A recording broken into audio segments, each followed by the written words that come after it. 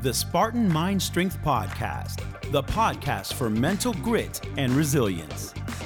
Hosted by V. Binga and Tim Ganley.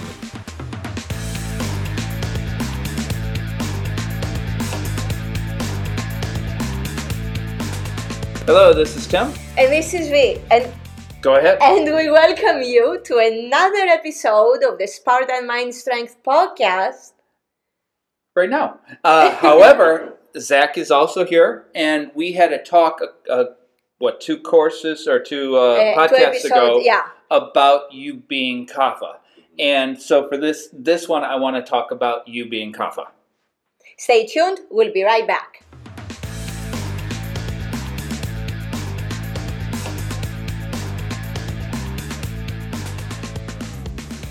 And we're back with Zach. Biohack Zach. Biohack Zach. So a couple episodes ago, you said you were kapha. Mm-hmm. And B wants to talk to you about where Ayurveda sits and where you are as far as you being kapha.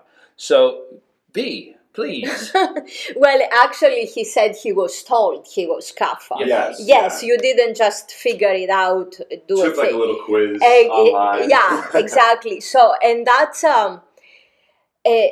one of the that was perfect. I didn't even make it up. That's what happens with 99.9% of the Ayurvedic practitioners. Mm-hmm. They'll do an evaluation through say, how was your evaluation? You don't have to mention who you did it with. I just did it online. I just wanted to learn more about Ayurveda. Mm-hmm. So I wanted to see how Ayurveda could help me. So the first thing you have to do is figure out what dosha you are. And I was primarily kapha. And so you did the quiz? Yes. Okay. How many questions? Do you remember? This was about 2 years ago. Okay. So, yeah, I don't exactly remember. Probably about 20. Okay. Yeah. Cool. So what happens is most of the time what the Ayurvedic quizzes and or practitioners focus at is a generic label. So Ayurveda says you have 3 bioenergies, Vata, Pitta, Kapha, and but when Ayurveda talks about those bioenergies, actually the traditional Ayurveda gives very little value to them. It's more like a big picture that they give. They hardly ever pay attention to them because there is so much going on behind the scenes. Makes sense. The traditional Ayurveda, when they talk about the doshas, the bioenergies, they actually refer to them as the translation for dosha is that which can go wrong, that which can be vitiated. So that's interesting. Yeah, it's like what's going on with us, and if something were to go wrong, what would be the big picture of that going wrong? Mm-hmm. So what happens with commodity Ayurveda is they've taken that and they reduced it to 3 labels. A 20-question quiz. 20 or 30 or anything like that. Yeah. Go ahead. Yeah. It sounds like they just kind of have you scratch the surface. Yes. They don't do any sort of deep analysis. And then they tell you what to buy. Yeah, that's it. That's exactly it. Take some ashwagandha and you'll be fine. Yeah. Yep. Exactly, right? Yep. Yes. And ashwagandha is a nightshade, so if you're nightshade sensitive, it's not good. And it's estrogenic. Yes. Yeah. Thank you for saying that. We hadn't even prepared this. And that's really bad for a lot of people. For sure. And then, it's the go-to herb. Go-to herb by almost all Ayurvedic practitioners. And it can even cause your cortisol to get too low. Like you want your cortisol to be this healthy balance. You don't want it too high. But if it's too low, you won't be motivated to go out and do anything. You'll be kind of sluggish and fatigued all day. Yeah. And the thing is that it's perpetuated by the Ayurvedic practitioners, ashwagandha and shatavari also, especially for women. And then now they use it as a nootropic. Yeah. Also. Yeah, for sure. It's like, what's going on? Now, they they tell you, okay, this is your label, take this, or do this in terms of food or lifestyle. And it's always become vegetarian. Lighter foods or your something. kapha, become vegetarian. Oh, your pita, become vegetarian. Oh, your kapha, pita, become vegetarian. It just become vegetarian. So, whereas if they wanted to really talk about the bioenergies, there is, Ayurveda says there are so many aspects to our existence. We have our physical existence, we have our emotions, we have our thoughts, and we have our digestion, and we can always make them better. For sure. And we want to maintain a balance. So actually the word dosha, which means that which can go wrong, is when we are out of balance, in whatever Ayurveda defines as balance, we'll talk about it, is when we are out of balance, which way are we going to tend towards? Mm-hmm. That makes a lot of sense. It's kind of giving you a roadmap on how to course correct when things go wrong. Exactly. Yeah. Constantly, and that's the thing, when things go wrong, but also it gives you a blueprint of how to look at yourself so you can stay more relatively balanced. And Ayurveda is huge on that dynamic balance. You don't want to be strict. Yeah, absolutely. Life is no fun. Ayurveda is about enjoying life. Getting the most out of it. As balanced as possible. Exactly. Exactly. So when you're talking about V, that there actually is 4 things you want to look at as far as the doshas. Mm-hmm. And that is your physical. Your physical. Which you really can't change unless you use plastic surgery. But the physical aspect can give you a guide to what sports you want to play. Exactly. What movements, maybe what job you want, depending on what your body type is. And then you have your physical or your mental aspect.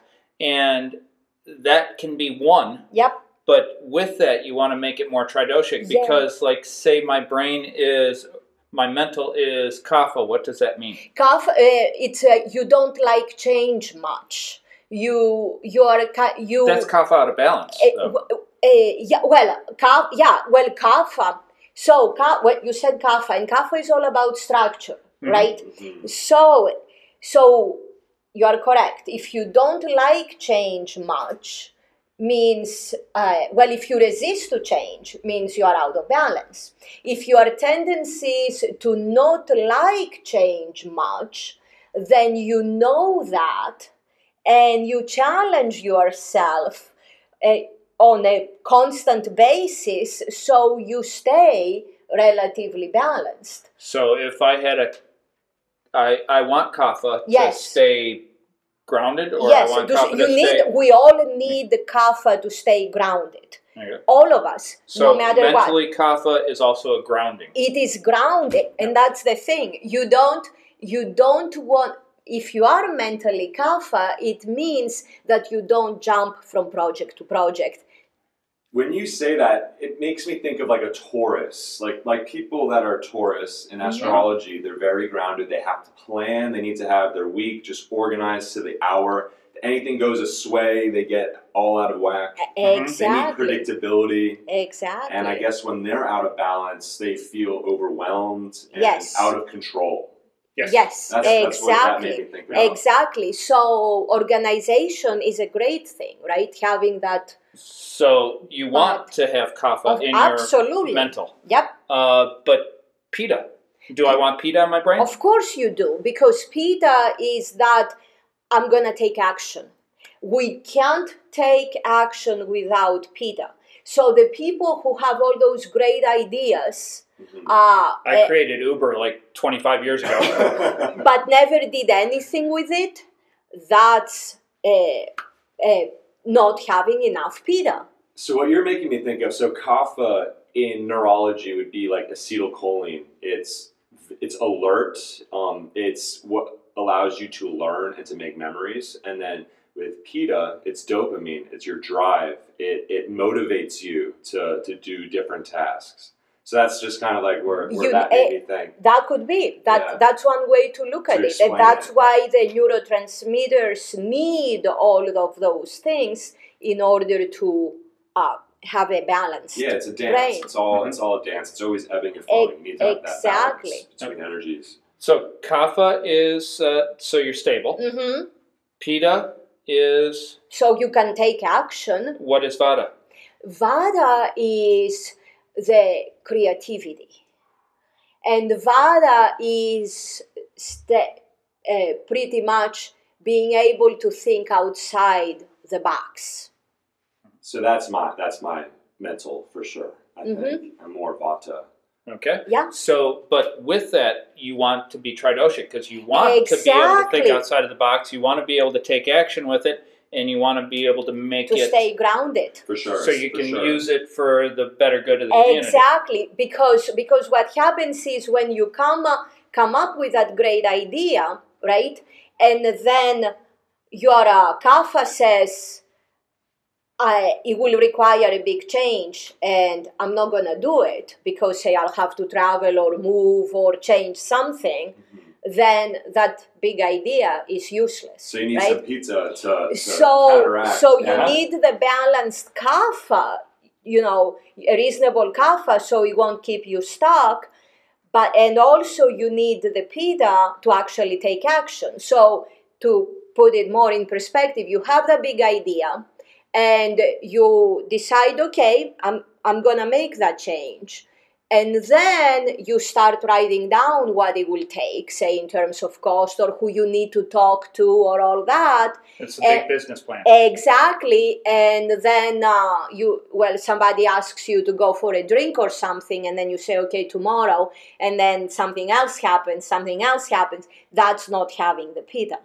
Interesting. So it seems like as one dosha becomes dominant, you need the other dosha to come in behind it to keep it down, and it's like a cycle or a wave, rather. That's more accurate. Exactly, and that's where the whole quantum aspect of Ayurveda goes in, because it's like a 3-dimensional or 4-dimensional puzzle or whatever.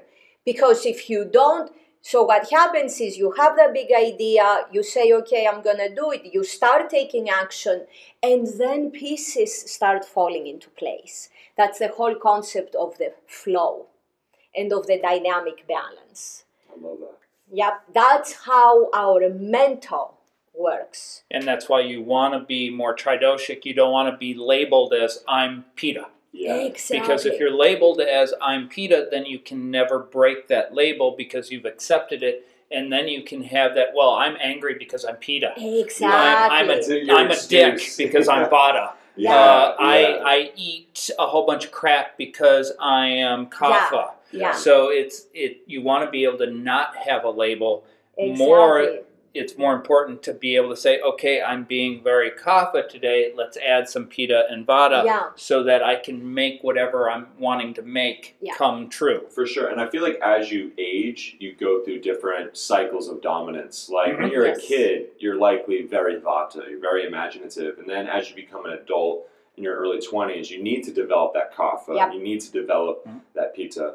So it's how does the keywords the stages of life. Yeah. So the other thing is that it can be very which misleading. is exactly what you're saying. Very misleading if it's not taken into the big picture. Is as little kids we have more kapha in us, and that's why you can even the little kids are all about they need everything in order to grow. Okay. So they have more kapha. They physiologically. Yeah, it sounds like physically. Exactly. Mentally, physiologically. Vata. And vata or pitta they can be. Yeah, but physiologically they are kapha. Then when you go into the teenage years and everything and all the hormones start kicking in, that's the pitta time. Mm-hmm. And then as we age is the vata time, because it's they say, well, then you have osteoporosis and all the nervous disorders and forgetting and all that stuff. But with that, you you can hack that. Exactly. That's the whole thing. That's where the whole biohacking world is actually saying it's bringing light to the traditional Ayurveda, actually is bringing proof, because the idea of traditional Ayurveda is that you know that that's what's going on physiologically. Let's take advantage of it so we stay as balanced as possible. And I'll use a Dave Osprey. Yes. That's your unfair advantage. It is unfair advantage. Yeah. That's, to me, that's the I love that terminology, because once actually I heard him use the unfair advantage, I've been using it all over the place. He should have copyrighted it. Because we'd have to owe him a lot of money.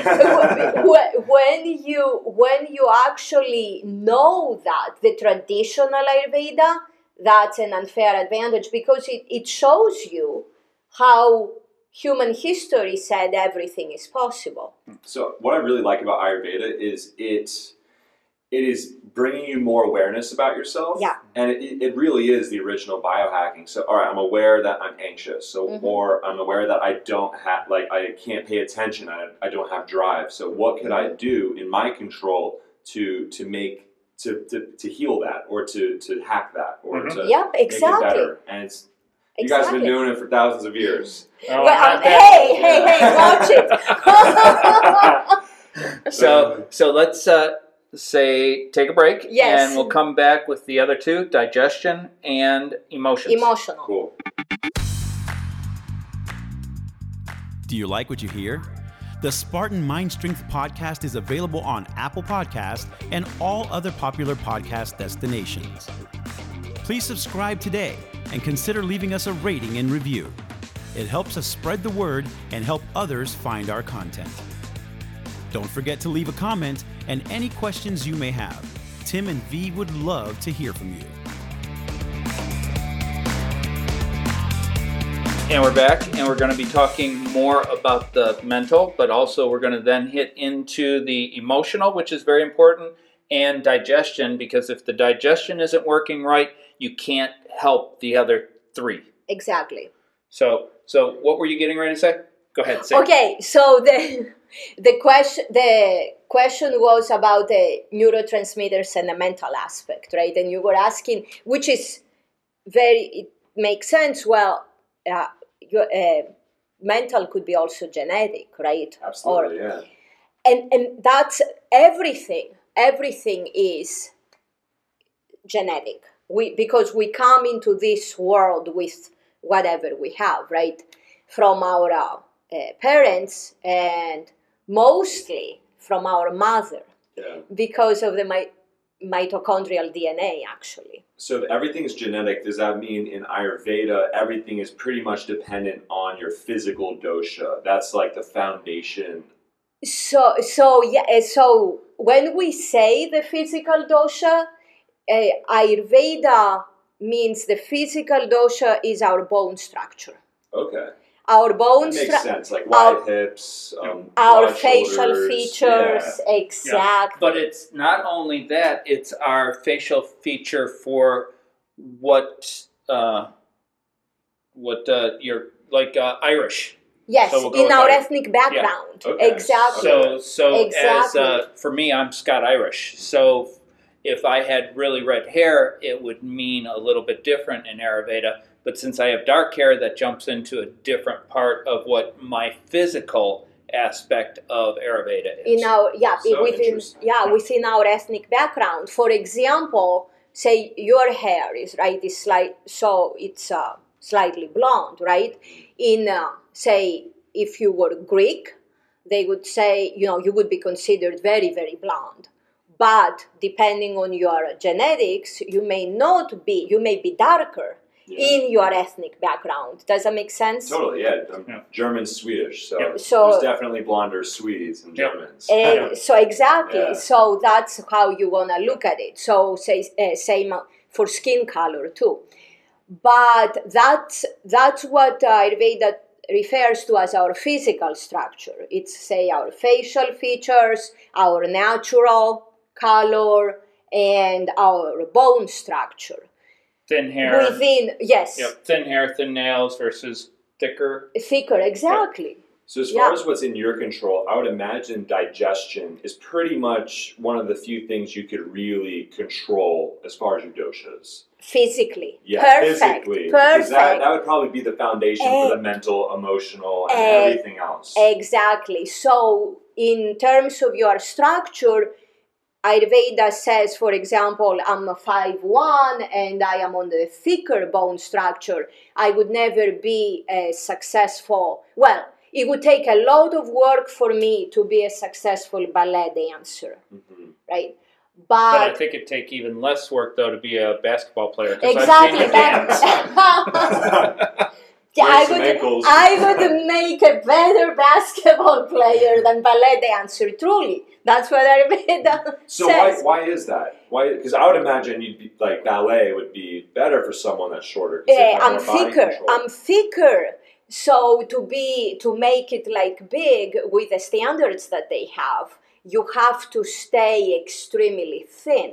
Okay, yeah. That's why. Yeah. Gymnastics, I would do really good. Okay. Because gymnastics, you don't have to be as thin, say. And let's talk about the Russian ballets, which are more demanding. They actually will check you. They'll train you if you fit the body type. Yeah. And at a certain time, they need to break your hips, right? Exactly. Holy crap! Yeah, in the former Soviet Union, where they were taking the little kids. I doubt they're doing it now. But, maybe. But the little kids, if they would measure their hips every year, probably a couple of times a year, and once they reached puberty and stuff, and especially when the hip size could shift dramatically, if they were not smaller than a certain size, they were eliminating them. Oh, like their career. Very Russian. Yeah. It sounds very. But it's also ancient Russian. It can also be considered very Ayurvedic because they're looking at what is the best you can be body. Literally, what is the best you can be? And do you want to be a okay ballet or do you want to be a great gymnastics? Yeah. So looking at the body type can give you the ability to say, okay, you will never do this. Yeah. Where you can make a great living out of it, or you could do this and assist your community greatly. Yep. Interesting. So it's kind of being brutally honest with you. Yes. Unfair advantage. Yep. Yeah. Right? Exactly. That's a great way to describe traditional Ayurveda. It's brutally honest. It gives you a blueprint so you can be brutally honest with yourself. Yep. Yeah. But you can still be whatever you want to be. Ayurveda doesn't say, oh, you can't be. No. It's just saying that if you did this, you'd probably be better at it. Exactly. Yeah. Or you'd have to work really, really hard and maybe waste a lot of energy doing something that you might not be miserable. Good at. Exactly. Yeah. So how much work does that take? Exactly. So go ahead. I was going to go into the next thing, but the digestion, right? So Yep. physically the digestion, unless you do plastic surgery for the face and stuff, but physically the digestion is the only part that you have total control over. And that's where Ayurveda says, always look at your digestion, gives huge importance to the digestion, and says you want to have a digestion that can pretty much process anything, and you want to be able to go for long periods at a time without having to eat, and you want your digestion to be such that you can absorb almost all the nutrients your food gives you. And when we say eat anything, doesn't mean processed food all the time. So, but you can still, if you're doing Ayurveda correctly, you can go to McDonald's every now and then, and it's not going to really do much damage. Yeah, it's like if you're in New York, get a friggin' bagel. Yes, exactly. Have a slice of pizza. I'm sorry. So when we were in France, we had cappuccinos and croissants. Oh my God! When we went to where was it? We went to Turkey and we had to have a Turkish bath and tons of chocolate. Yeah, and the candies. What's the candies called? Oh, Turkish delights. Oh yeah, we ate like 300,000 of them in one day. Because they were free at the airport. And they had huge sampling thing, and after you have the first one, you go into a sugar high. You gotta try all of them. You know, one in Rome, you eat like Romans. Exactly. And that's the great part about Ayurveda is they allow you to do that because it's also a dynamic balance. Exactly. But my question to you, V, is in Ayurveda, you got the 3 doshas. Yep. What are they in your food? Or in your digestion. In your digestion. So you can think of kapha as your structure, right? So kapha is your gut membrane. That's in. It's like the pot where everything is gonna go in. Then pitta is all the stuff. Say you can think of the digestive juices and enzymes that fire that's gonna help everything cook, right? And then vata is the movement of everything working properly in your whole digestive system, so the stuff can be cooked properly and whatever you don't need can be eliminated. Makes a lot of sense. So you need that balance. For you sure. need that balance because you need your structure, right? The stability, right? You need the transformation of the digestive juices and enzymes, that fire, and you need the proper movement, the proper overall so you don't get stagnant. flow, so that everything can and you want to go in the right direction. Yeah. Exactly. For sure. That's huge. So in Ayurveda, do they have any sort of like fasting protocols with herbs to help with that, or maybe even enemas? Like I know in the biohacking world, there's like coffee enemas and yogurt enemas to help with gut health. And in the biohacking world, there is, but also in the more commodity Ayurveda, there is. In the old Ayurveda, they didn't talk about it because they didn't need it. They didn't need it. Makes a lot of sense. It was only if you were sick. Yep.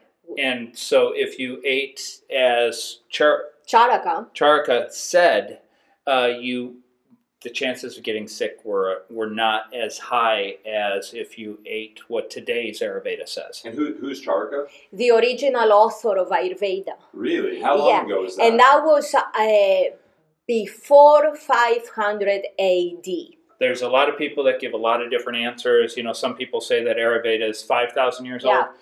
It could be, but it wasn't written down. So then. Evidence, exactly. Evidence. Yeah. The old Ayurveda by Charaka, because then other people came in and added whatever and diluted. And it was probably influenced by Chinese medicine and local, like back then there was ancient people. Yep. Yes, still, and so they were traveling.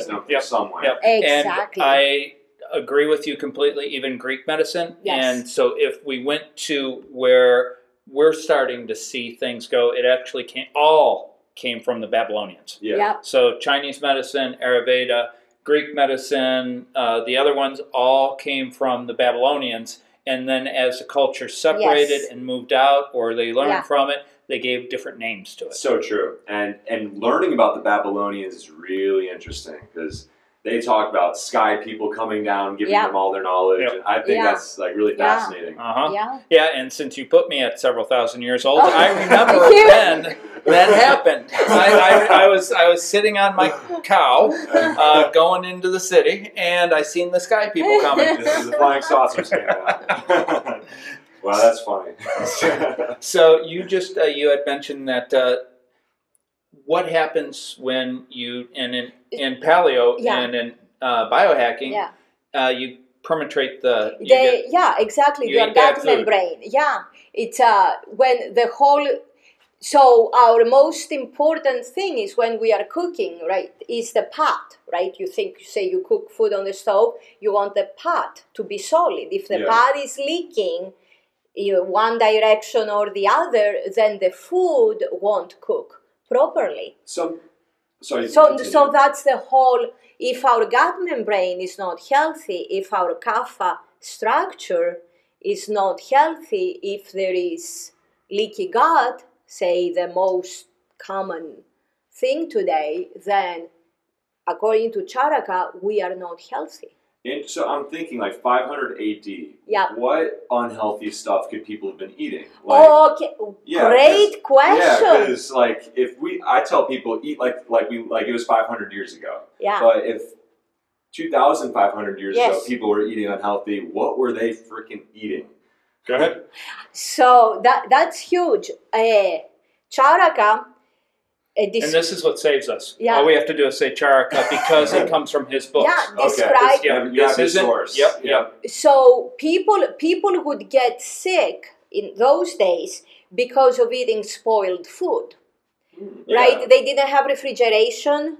They didn't have proper storage. People had just started living in communities, a lot of people close to each other, not enough sanitation. They were living with, say, animals running around, poopy, putty stuff everywhere. So they were getting those types of diseases. Makes a lot of sense. So then Charaka had to help them become healthy again.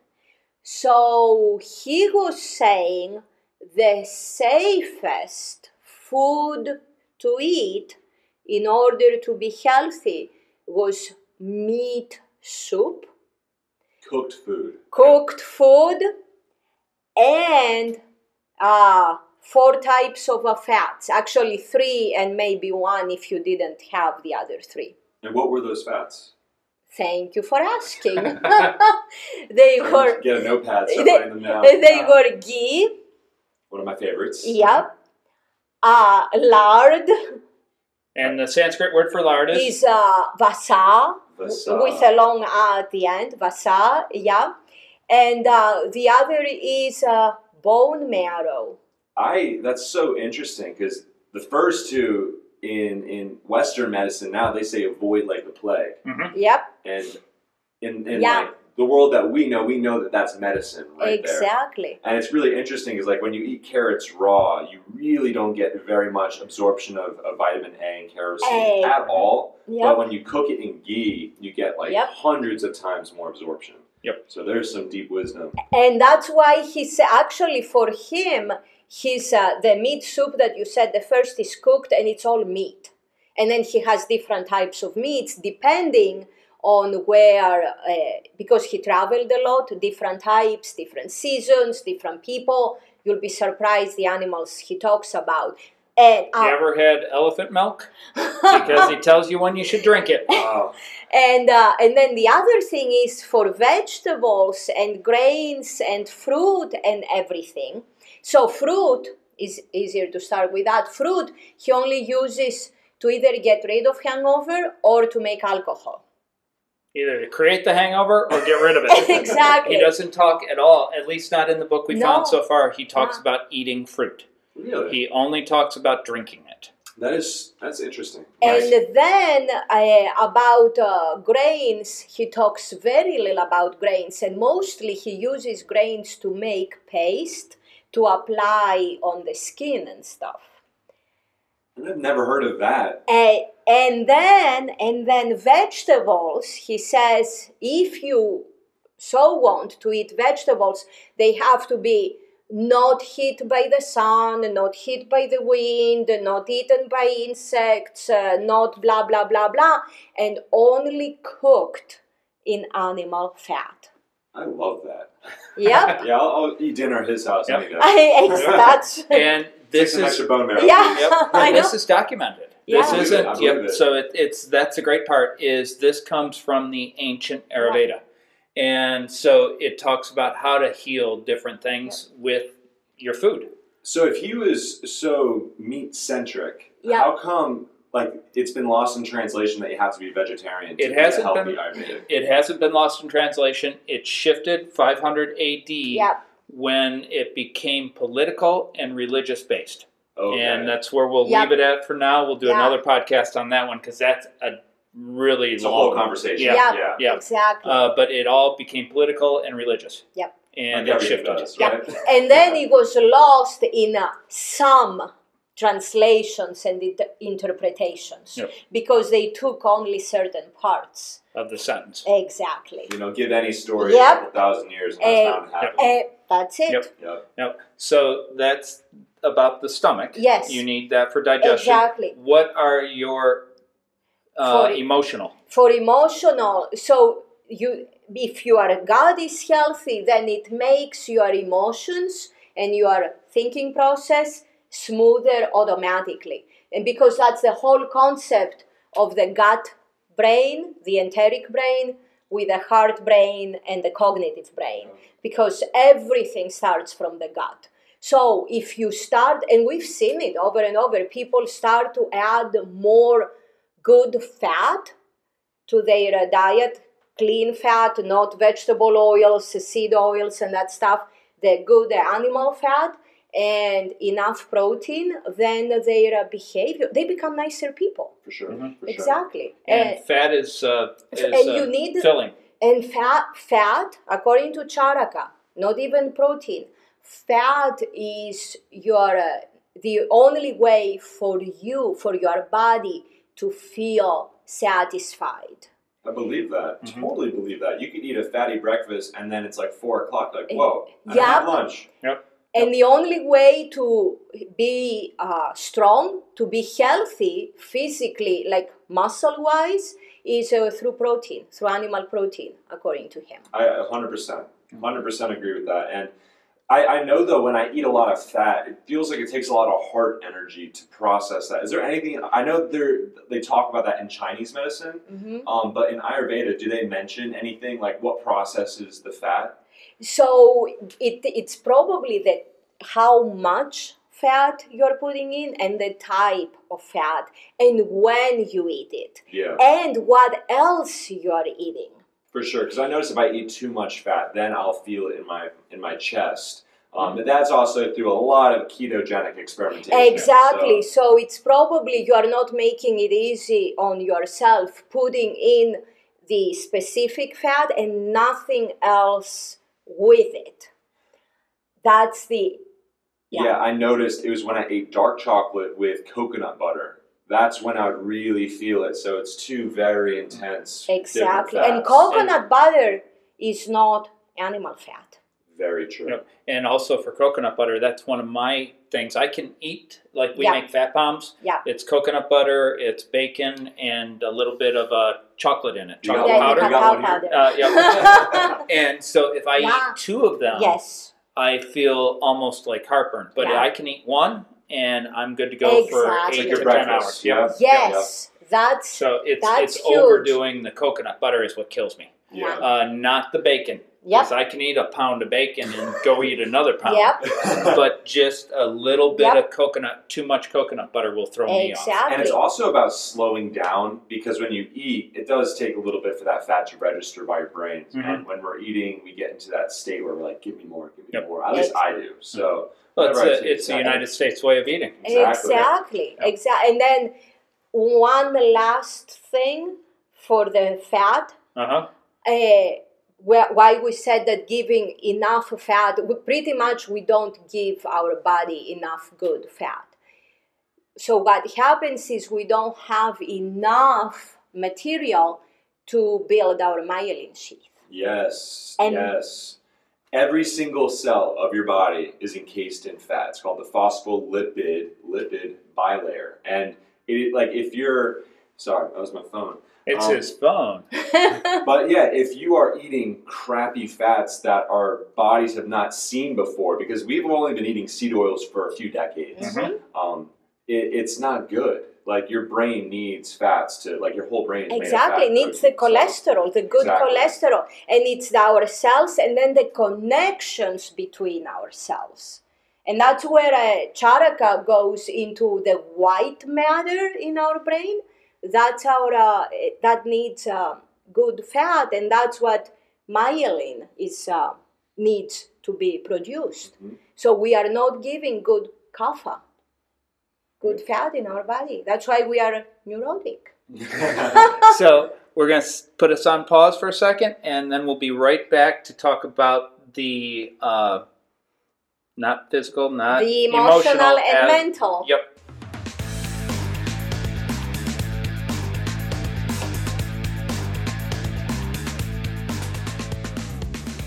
And we're back, and I know this has been a long podcast, even though I thought it was going to be a short one. I know. Let's hit the Vada Pitta Kapha of emotions, please. Okay. So we'll start with Kapha.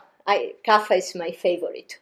So Kapha is someone who, it's the person you actually call when you feel really down and you want someone to listen.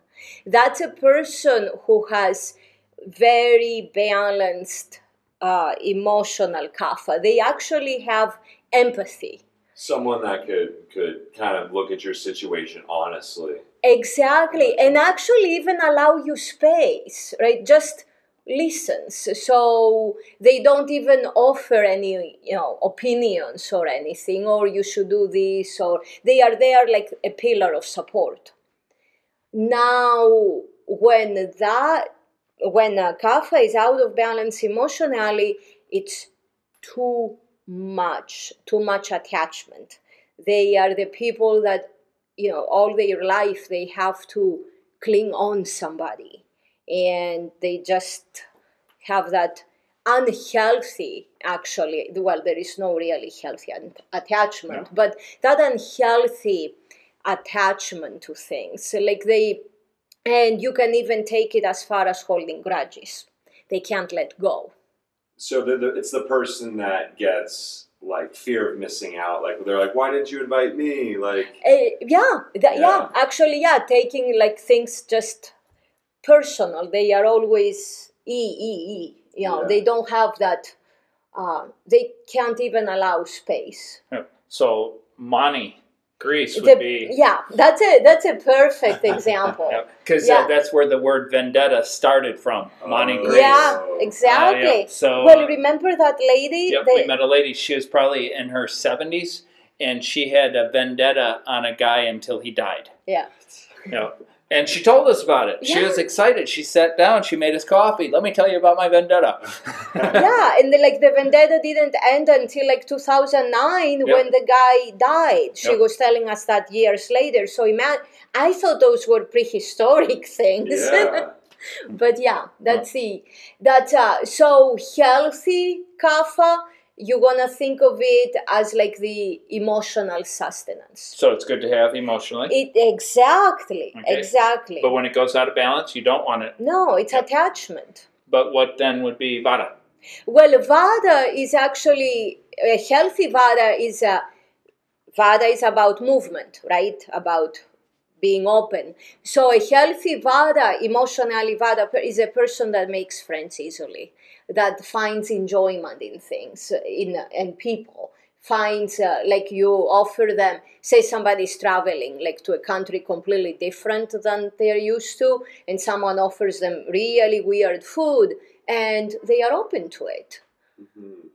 They are open to making you connect. Exactly. They're okay. They're open. Exactly. So would you consider that as for when we travel and we see and we talk to people, the people that have the most fun traveling are the ones that are open to eating with people and drinking with people. Exactly. It's the easiest way to make friends. Yes. It's the person that can actually communicate and feel part of that new area, even if they don't really understand the language. I love that. Yeah, that's the... So directing everybody in the Greek consulate on where to go, even though nobody spoke English. Exactly. Actually, that was a more primitive agency. It wasn't the Greek consulate there would be, but it was like a really, really old school office building. Because we had to go there because her father had passed, so we had to go get another letter, then another letter, and another thing signed for him to take bureaucracy. Forms. And so I got to know it so great by the end of 2 days that when people were coming in, I could point them to the right lines to go to. They could show him the form, and because of the way the letters looked, he knew which form it was, which booth to go to. Go all the way to the back. Yeah, exactly. Was that your inner Pitta? Directing? Or? Yeah, also, the Pitta, the directing. Mm-hmm. Yeah, that's... So you understand he had to use his Vada, emotional Vada, and then to actually guide the people, That was the pita. See, you have to have everything. Yeah. That's right. Now that you're into pita, tell me about pita. We didn't say vada out of balance. Okay. Vada out of balance. I'm thinking Greek. I'm thinking pitas now. It's lunchtime. The emotional vada out of balance is mood swings. Huge mood swings. It's like the movement is way chaotic. Okay. And they like this, they don't like this. They like this, they don't like this. So that's not consistent. Exactly. Flaky. Exactly. Forgetful too. Well, that's more in the mind. Okay. And I know there's a exactly. There is a very fine, almost non-existent line between emotions and thoughts. But that's the vada out of balance. Also, not really standing for anything. Like making connections, but they don't mean anything to them. Mm-hmm. So it's that fake. Yeah, just blending in. Exactly. Like fitting in and then fitting into any crowd. Exactly. That's nothing means anything to them. So would be the person say that, makes friends with everybody, but really there is no substance there. There's nobody you want to really hang out with. Exactly.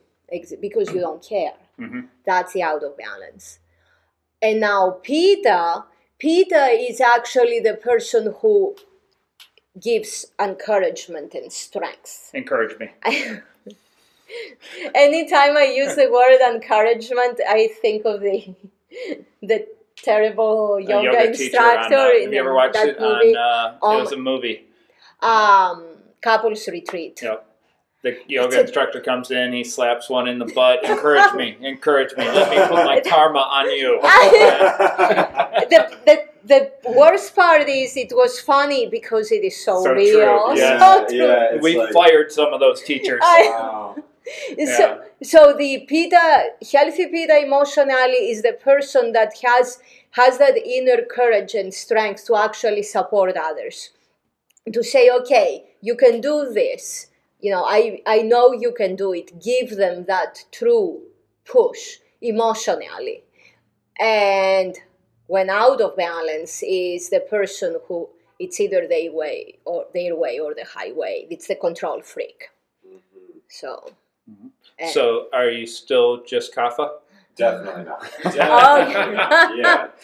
Physically I might be, but I'm all of them. Yeah. Good. Yep. So I think you've explained it enough for this podcast. However, I want you to think about this for a future podcast.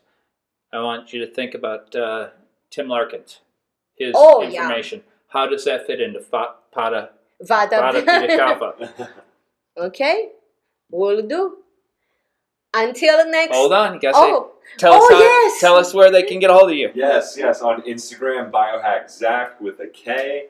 And you can also email me at zach@biohackstudios.com. And is there anything you're promoting right now? Not quite, no. Not specifically, no. We're going to have that one of these times we talk to you. For sure. Until next time, much, much love from all of us. Namaste Kala. May we all be well, adapt, and thrive.